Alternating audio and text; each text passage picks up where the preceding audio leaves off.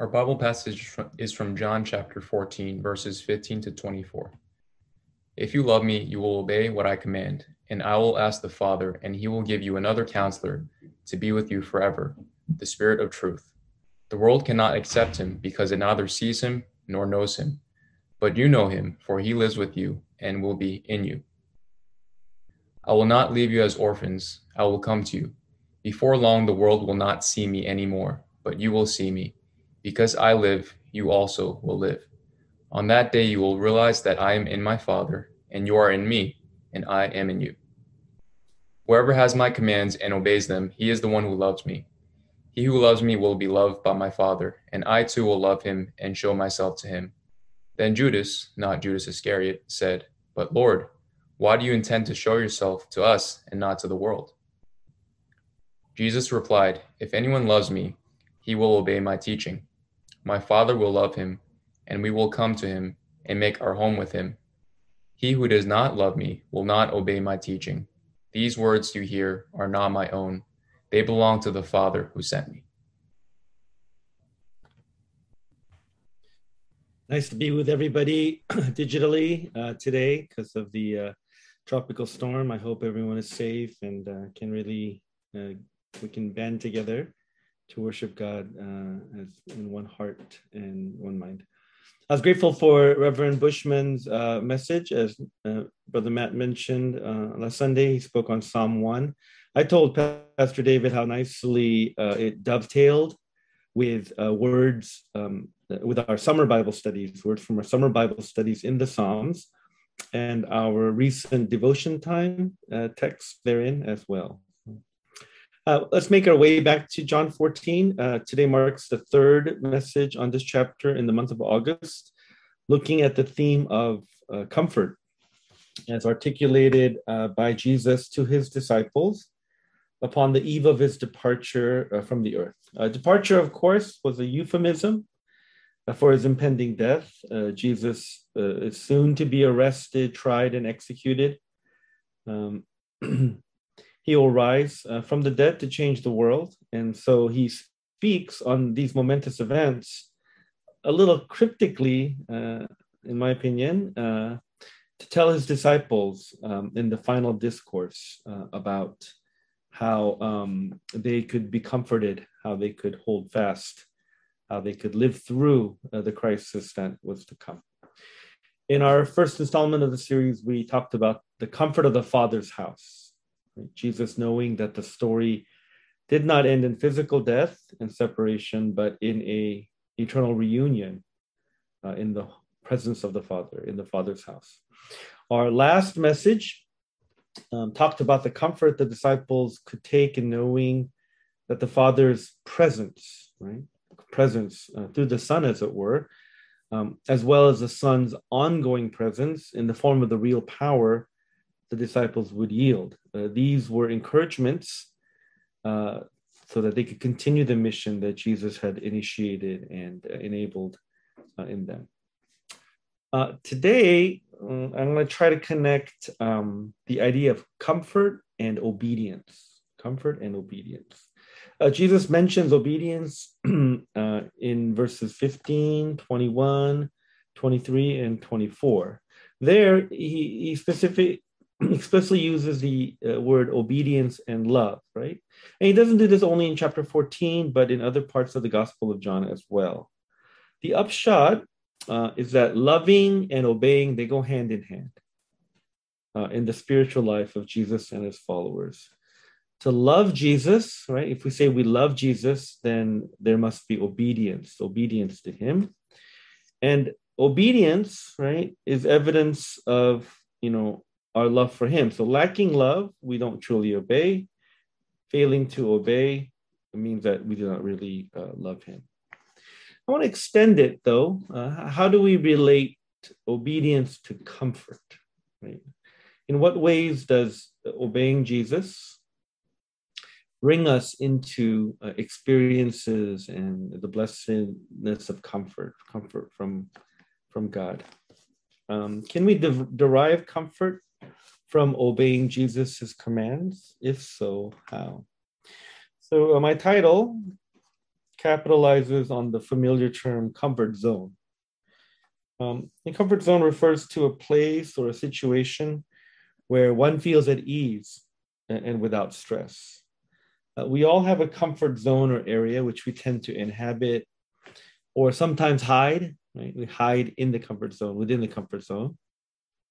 And we tend to talk about getting out or climbing out of our comfort zones in order to experience new things and how difficult, right, that is, how difficult that can be. Again, one of the maddening things about the pandemic is that the rampant uncertainty has taken all of us out of our comfort zones.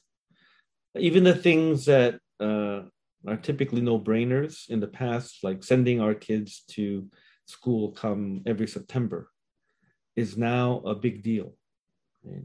Rife with anxiety and discomfort.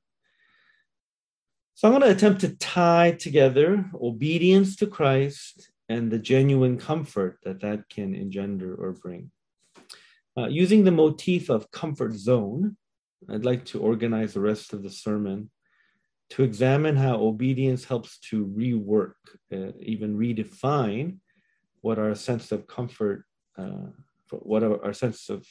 where our sense of comfort zone derives. So here's my little thing here.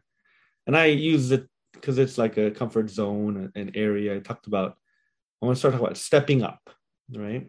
So we're in our comfort. Imagine yourself within your comfort zone. And even while we're in it, I'm going to try to say to us, we still have to step up. We still have to, within it, still be responsible, be faithful. But then part two, I want to step out, right? And that's typically how we use it. Leave the comfort zone, get out of it, stretch yourself to have the courage or the zeal, the effort, the trust to step out of the comfort zone. And then the third part would be about kind of stepping deeper, more deeply.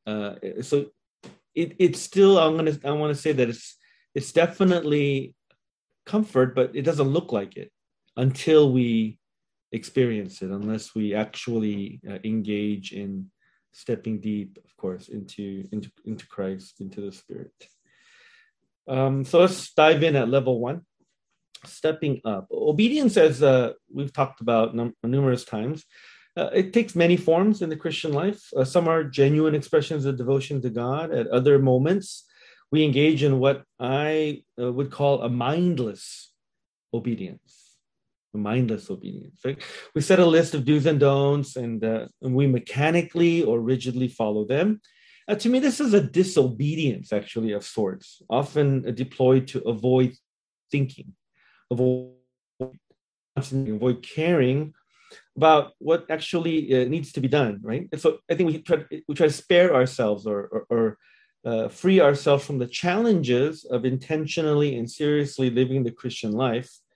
In our world, there's so many demands, there's so many duties, right? And so it's easy to kind of try to simplify, try to check out, maybe leave our brains at the door, robotically do something, especially in the Christian life. So with a view towards maybe minimal errors, minimal effort, kind of avoiding the complications. We don't want to get blamed. We don't want to have to take on too much. So we just do what we're told. And that's within our comfort zone, right? But it's kind of a static, kind of a frozen, if you will. We just go through the motions of obedience. And from that, I'm saying we have to rise up. We have to step up. We have to do more than just blind obedience. Right? Just a domestic example in our home, like, I think both Mona and I enjoy like taking on projects either related to the house or, sometimes when we're like Mona's, I think, a fabulous cook, and sometimes she's preparing a meal for people or all that kind of stuff. And we kind of have like it's like a fun. It's kind of like we make plans what to buy, where to store them, because storage is the biggest issue in New York City. And then like tackling it, I try to sous chef where I can, and she's got a lot going on and stuff. And in my mind, I'm trying to like learn how to be a better helper and kind of anticipate what kind of things are going to be. I have this like kind of obsession with efficiency, right? Sorry, and stuff. So I kind of, ask her a lot of questions like, why are we doing this? And should I do that? And, that kind of stuff. And more recently, she's getting, I think, annoyed because I just been peppering with unnecessary questions, I admit it, and stuff like that. So recently she told me to stop asking questions, just do what I tell you to do. And I did, and things worked a lot better, and we were more efficient and stuff. But I think the rascal in me sometimes like uses that kind of as an excuse to like just be mechanical in my participation. Like if she doesn't tell me to do it, I won't do it, right? Because last time I asked questions, she told me not to ask questions. I start kind of trying to withdraw any sort of responsibility or effort because I'm lazy, or I don't want to be told not to ask questions. In that sense, our comfort zone, right, is actually is more like a form of zoning out. It's familiar, it's easy, it's mindless, right? We don't have to expend energy or brain cells to try to figure this out. We don't risk anything. We always can point to compliance. Yeah, I'm doing it. I'm doing what you said, but love is not at the heart. It's not the motivator. It's probably a type of apathy and selfish avoidance. In the Christian life, I think, I'm guilty of this. Maybe you are too, where we go through the motions. We don't want to make big mistakes, and our hearts are set on other things. And so we just toe the line, right? We just do what is kind of more obviously told us. The letter of the law, for example, as opposed to really the heart or the spirit of the law. But this leads us, I think, to kind of view or interact with the Word of God in a way that God never intended, right? To make it more about duty and strict adherence as opposed to really seeing the reason why. And it backfires, right? The more we do that with God's Word, with the Christian life, the seed of like, I don't know, distaste or maybe even resentment, begrudgingness, bitterness, that can take root. And if you're doing this, like for example, in corporate expression or in church, you're doing this because you promised to do it, or it's your duty to do it, and you do it, but there's no joy, there's no love, there's no like a deep sense of purpose. It's just you just keep at it. And I see this in the working world, right? Sometimes we treat our professions and it's just a way to make money, and you don't really, our heart's not into it. It's not a vocation, it's just an occupation, right? Familial life, right? I try to give a humorous example about how me and Mona attack cooking projects. But I think it's most dangerous in the Christian walk. And there may be any number of reasons that we do this. Christian life is complicated, or maybe we were excited at one time and we got slapped down. We got corrected. We got challenged, and so we resort to or resign ourselves to just making sure that we don't get into trouble. We just take care of business. But again, there's not that devotion, that passion, right? That desire and joy. So verse 21, Jesus says, "Whoever has my commands and obeys them, excuse me, he is the one who loves me. He who loves me will be loved by my Father, and I too will love him and show myself to them. This is much more than just kind of like do what I tell you to do, right? You better do it or else. To me, there's an implied thoughtfulness, reflection, evaluation. You kind of want to serve the Lord. We might not be good at it, but still, right? It's motivated by our desire to please God, and not because I have to do it, right? Obligation. To go to obey God against your desires, I think that defeats the purpose, right? And sometimes, we've talked about it a lot in the past messages, but compulsion, reluctance, this really robs us of, I think, the ultimate assistance or blessing that comes from obedience. And I know sometimes working through Christian life and trying to figure out what God's really saying, it can be tiring, taxing at times. And today's world, where it's really hard to figure out what is right, what is wrong, what I should do, what I shouldn't do, it's easy to kind of slough off our responsibilities and just go through, just do what we're told. But I think we have to step up. Within our comfort zones, let's not just seemingly obey. Right? There's no real, in that way, there's no real spiritual growth, there's no dynamism. Right? Engage the commands of God. See the purposive design, right? And put our love into it beyond our obedience.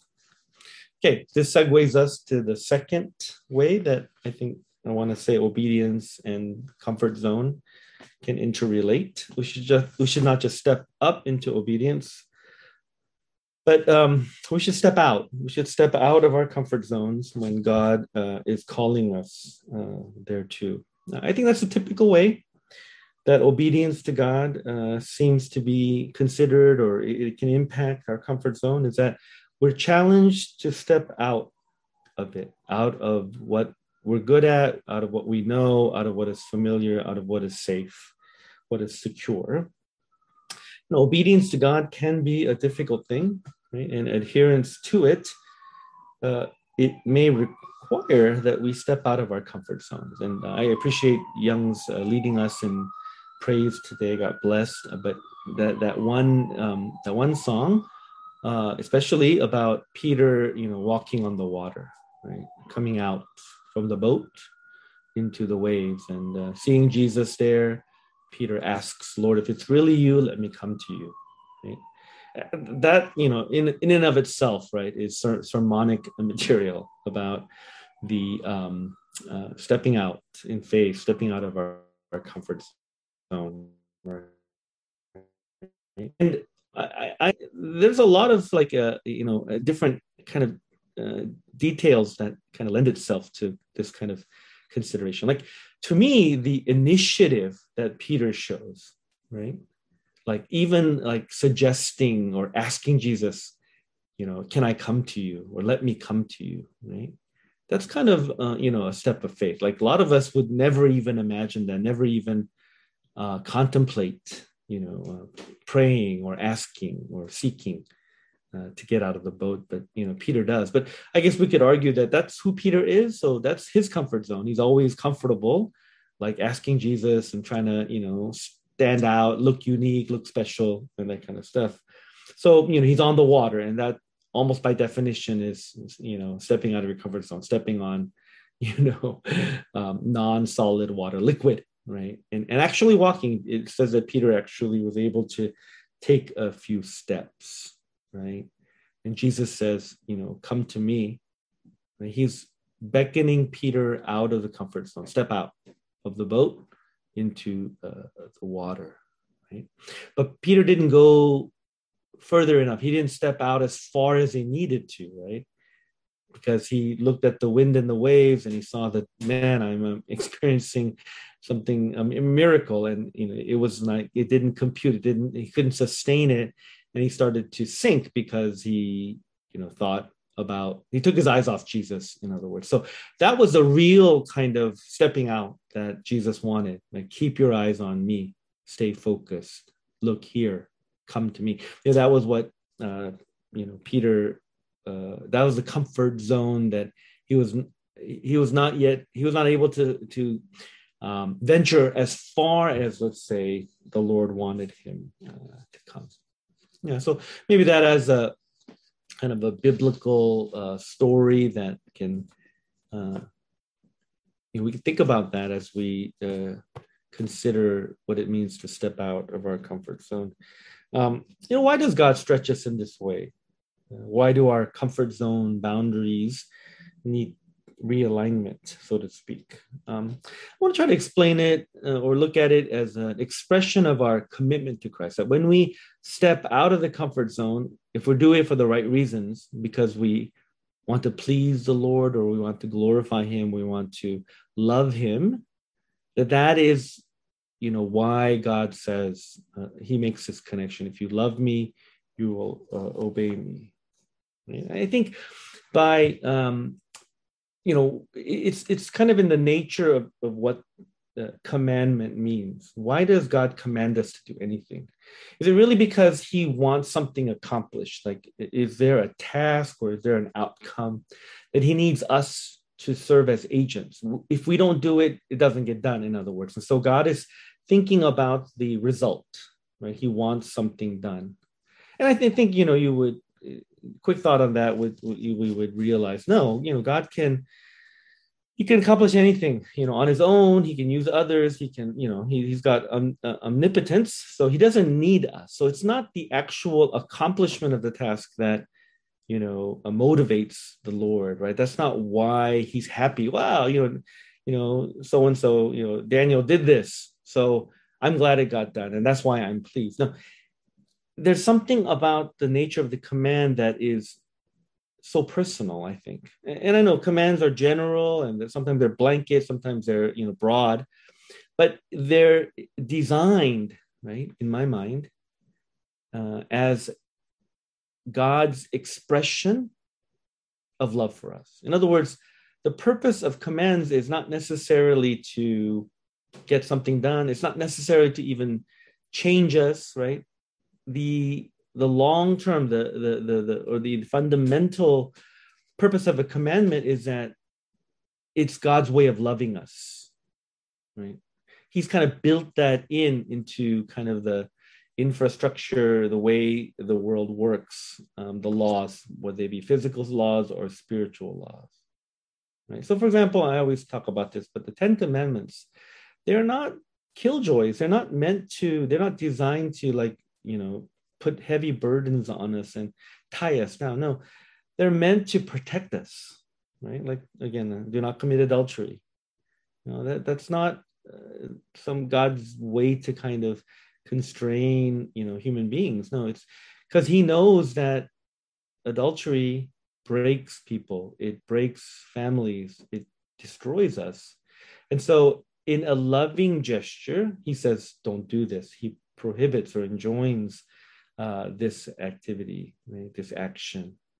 But, we kind of, distort that and say, I want whatever, and God is standing in the way. And so when we obey, it's not done with that kind of mindset. To really obey God, right, is to, I think, discern or kind of head towards that, like, aim at that loving experience that, I'm doing this because, it pleases God. And the reason that it pleases God is because it helps us, right? So to not only see maybe the more surface reasons for compliance, for following what the Lord gives us, but to see the heart behind it, right? So when we do that, I think we can really, it changes the nature of love and obedience. In fact, it draws us closer to God. We can get comforted by the fact that he did this, he gave us these commands out of love, and I'm doing this because by doing this, I get loved by God more. Does that make sense? God is able to, God is love by nature. And so he's able to flood or shower or bestow more love upon me than if I rebuffed the command or I rejected what he wanted us to do. Right? And I think the reason that the commands are so challenging is because it's to help us test or be able to kind of prove or demonstrate that we are doing this because we love God, right? I feel like comfort zone, going back to that concept, if you do things kind of naturally, right, or that you like to do it, you know how to do it, or you'd be doing it anyways, to me that kind of you never really know if you're doing something because you would be doing it anyway, or because you're motivated by love, right? To obey God, to step out of something that you're used to or you're comfortable with, that takes, I think it should take a conscious decision to say, well, I'm going to do this because, I want God to be glorified. I want God to know that I love him. In other words, to do something because, without having that additional step, that additional kind of reason, right? I'm not sure that, we would be able to cultivate our love relationship with God as well, right? Verse 23, if anyone loves me, he'll obey my teaching. My Father will love him, and we will come to him and make our home with him. He who does not love me will not obey my teaching. These words you hear are not my own. They belong to the Father who sent me. So when we are doing something beyond our normal routine or beyond what we're comfortable with, right, it causes us to kind of demonstrate to ourselves, even to God, of course, that we want to have this love relationship with him. And we see this a lot, right? We see it in human relationships too, right? In the family, for example, right? When you do something not because you want to do it or that you're good at it or you're comfortable at it, because you want your child, your spouse, or your cousin, or your friend, or your coworker, you want them to see that you're motivated by concern for them, for the beloved, right? 1 Corinthians 13. It's all about doing something for another person, even though it's hard for you, right? Even though it causes sacrifice. And we understand the epitome of divine love in Jesus's sacrificial death for us. Right? So when we are able to do something hard, step out of our comfort zone, I'm using those ideas synonymously, then it allows us, right? That obedience to God allows us to draw closer to him. It allows us to experience, right, the comfort of his pleasure, of his presence, of his love. Just a quick example, I should maybe said this years ago, but my dad, he was not a very expressive father in terms of like emotional love. I knew that he loved me, certainly, right, in terms of his loyalty and his strength and his especially in like providing and working, right? That's kind of how maybe a lot of our dads express their love for us. They worked themselves so hard to take care of us and to provide for us, right? So it I certainly knew that as an expression of his love, but I didn't like emotionally feel it, right, for a long time. And then I thought about, well, does my dad love me, right? And I looked back and I saw that like he used to teach me a lot, like whether it's kind of how to do something. Like I remember learning from him how to change the oil in my car or to fix something in the house, and like or like learning about like he would teach me various subjects, academic subjects, what he knew and stuff. And but then I was thinking that my dad would do that probably to anybody, right? He was always kind of a teacher, right? I think that was like a profession that he could have really thrived in if he was like, I think he was pursuing that before he changed directions. When I really felt like, oh man, my dad really does love me, and it shows my immaturity. But in high school, right, I wanted to play on a certain sports team, and it was dangerous. It was football, so my parents were kind of reluctant to allow me to do it.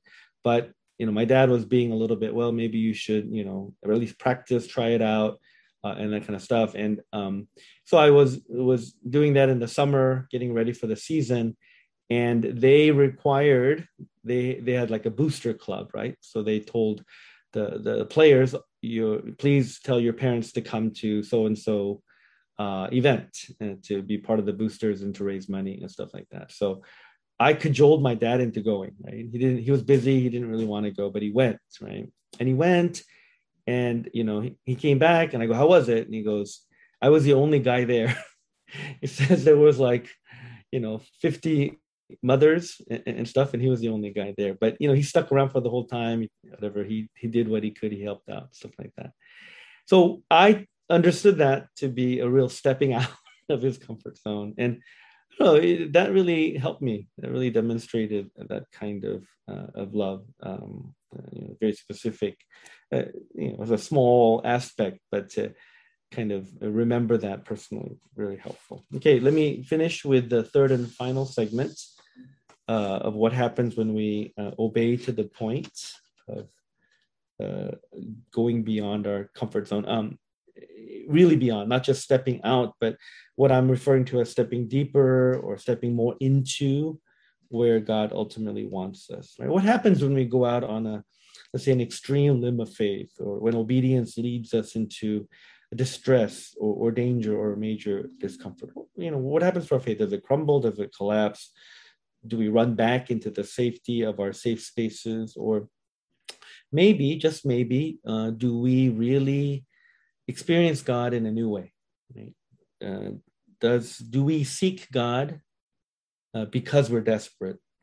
Because without Him, right, everything will fall apart. Right? It's those kinds of like stark situations, I feel, that goes a long way, right, into experiencing God's presence in His comfort. Right now, obedience, right, at times is never easy, but certain kinds of obedience, it really brings us to the brink of, I don't know, giving up or despair. But it's in that kind of crucible where when we cry out and when we depend and when we experience God, I think that's where true comfort can be received. And sometimes it's beyond our choosing, right? The death of a loved one or a certain very difficult personal situation, right? That can trigger this kind of, and maybe we don't welcome it, but when we face it and we go through it and we find God in a new way, in a special way, in a deeper way, I think that is just a powerful way, right, to benefit from the comforting presence of not only Jesus or the Father, but as the passage introduces, another counselor, right, and that is the Holy Spirit. Yeah, we'll do more on that in future passages, but in John 14. But it's kind of a very interesting term that's used, right? In our version, NIV 84, it's translated counselor. The Greek word, the original word is paraclete. You might have heard that, paraclete. Other translations render it helper or advocate or comforter. Right? So when Jesus says, "I'm going to go to prepare the house for you, but I'm going to send you another paraclete," right? And I think literally it means someone who's called to or called beside another to provide aid. So the role, one of the major roles of the Holy Spirit is to be our called to help us, to provide strength, to provide direction, to provide comfort, to provide guidance in our infirmities and in our time of need. And when does that particularly manifest? I say that's when we are in deep waters, when we're struggling with something that we don't know anything about, when it's really tough and we have stepped out in obedience that sometimes feels very bewildering, disorienting. And maybe when we feel God is far away from us, that is when he's actually the closest to us, right? That's when the Holy Spirit can really work. It's kind of like the Beatitudes, the one that says, "Blessed are those who mourn, for they will be comforted." Right? We don't want to find ourselves in situations of sorrow and mournfulness, right? But when we're in that, when we really reach out to God, the Holy Spirit, the Paraclete, can show up big time. And that's what Jesus, I think, trying to impress upon the disciples. Right? You guys are gonna go through the worst thing, right? Jesus himself, right, goes to hell and back, but the disciples are gonna suffer themselves alongside big time. And yet, he does not shy away from it. He does not give them a way out. He says, "This can help you. There is the work of God in it." And it's when we cry out and depend on the Holy Spirit that's going to be manifested. I think, when I think about examples, I always kind of look to our Bangkok mission, the chapel and the efforts there. I think, the Pyons as missionaries have really shown us what it means to step out certainly, but step even deeper into depending on God, right? Taking their whole family out there, learning a new language, going through what they're going through, trying to share the gospel, right? Living day by day, hour by hour, moment by moment in a far off land, entrusting themselves and the work of the Holy Spirit, and seeing God, show up again and again and again for them. I think for our church, this is also a deeper going out of our comfort zones. How can us, a small church, financially support, spiritually support, personnel support, this kind of mission field? It's really brings us to our knees. We need the Paraclete. On a personal level, these days I've been more recently thinking about how comfort zones sometimes are not progressive. Like, I think typically we think like, or stepping out of the comfort zones is not like always this kind of like adventure. Like Bangkok's like an adventure. It's hard, but like we see like, hey, we're moving out. I've been kind of working through processing for myself this kind of sense of stepping out might mean going back, circling back, maybe feeling like, hey, I need to not always think of new frontiers, but go back to areas that of need for myself or for the church. And that's uncomfortable. right? It feels like I'm like treading water, if you know what I mean. But I've been trying to, look to God, trying to, delve into His purpose. I've been really, asking God.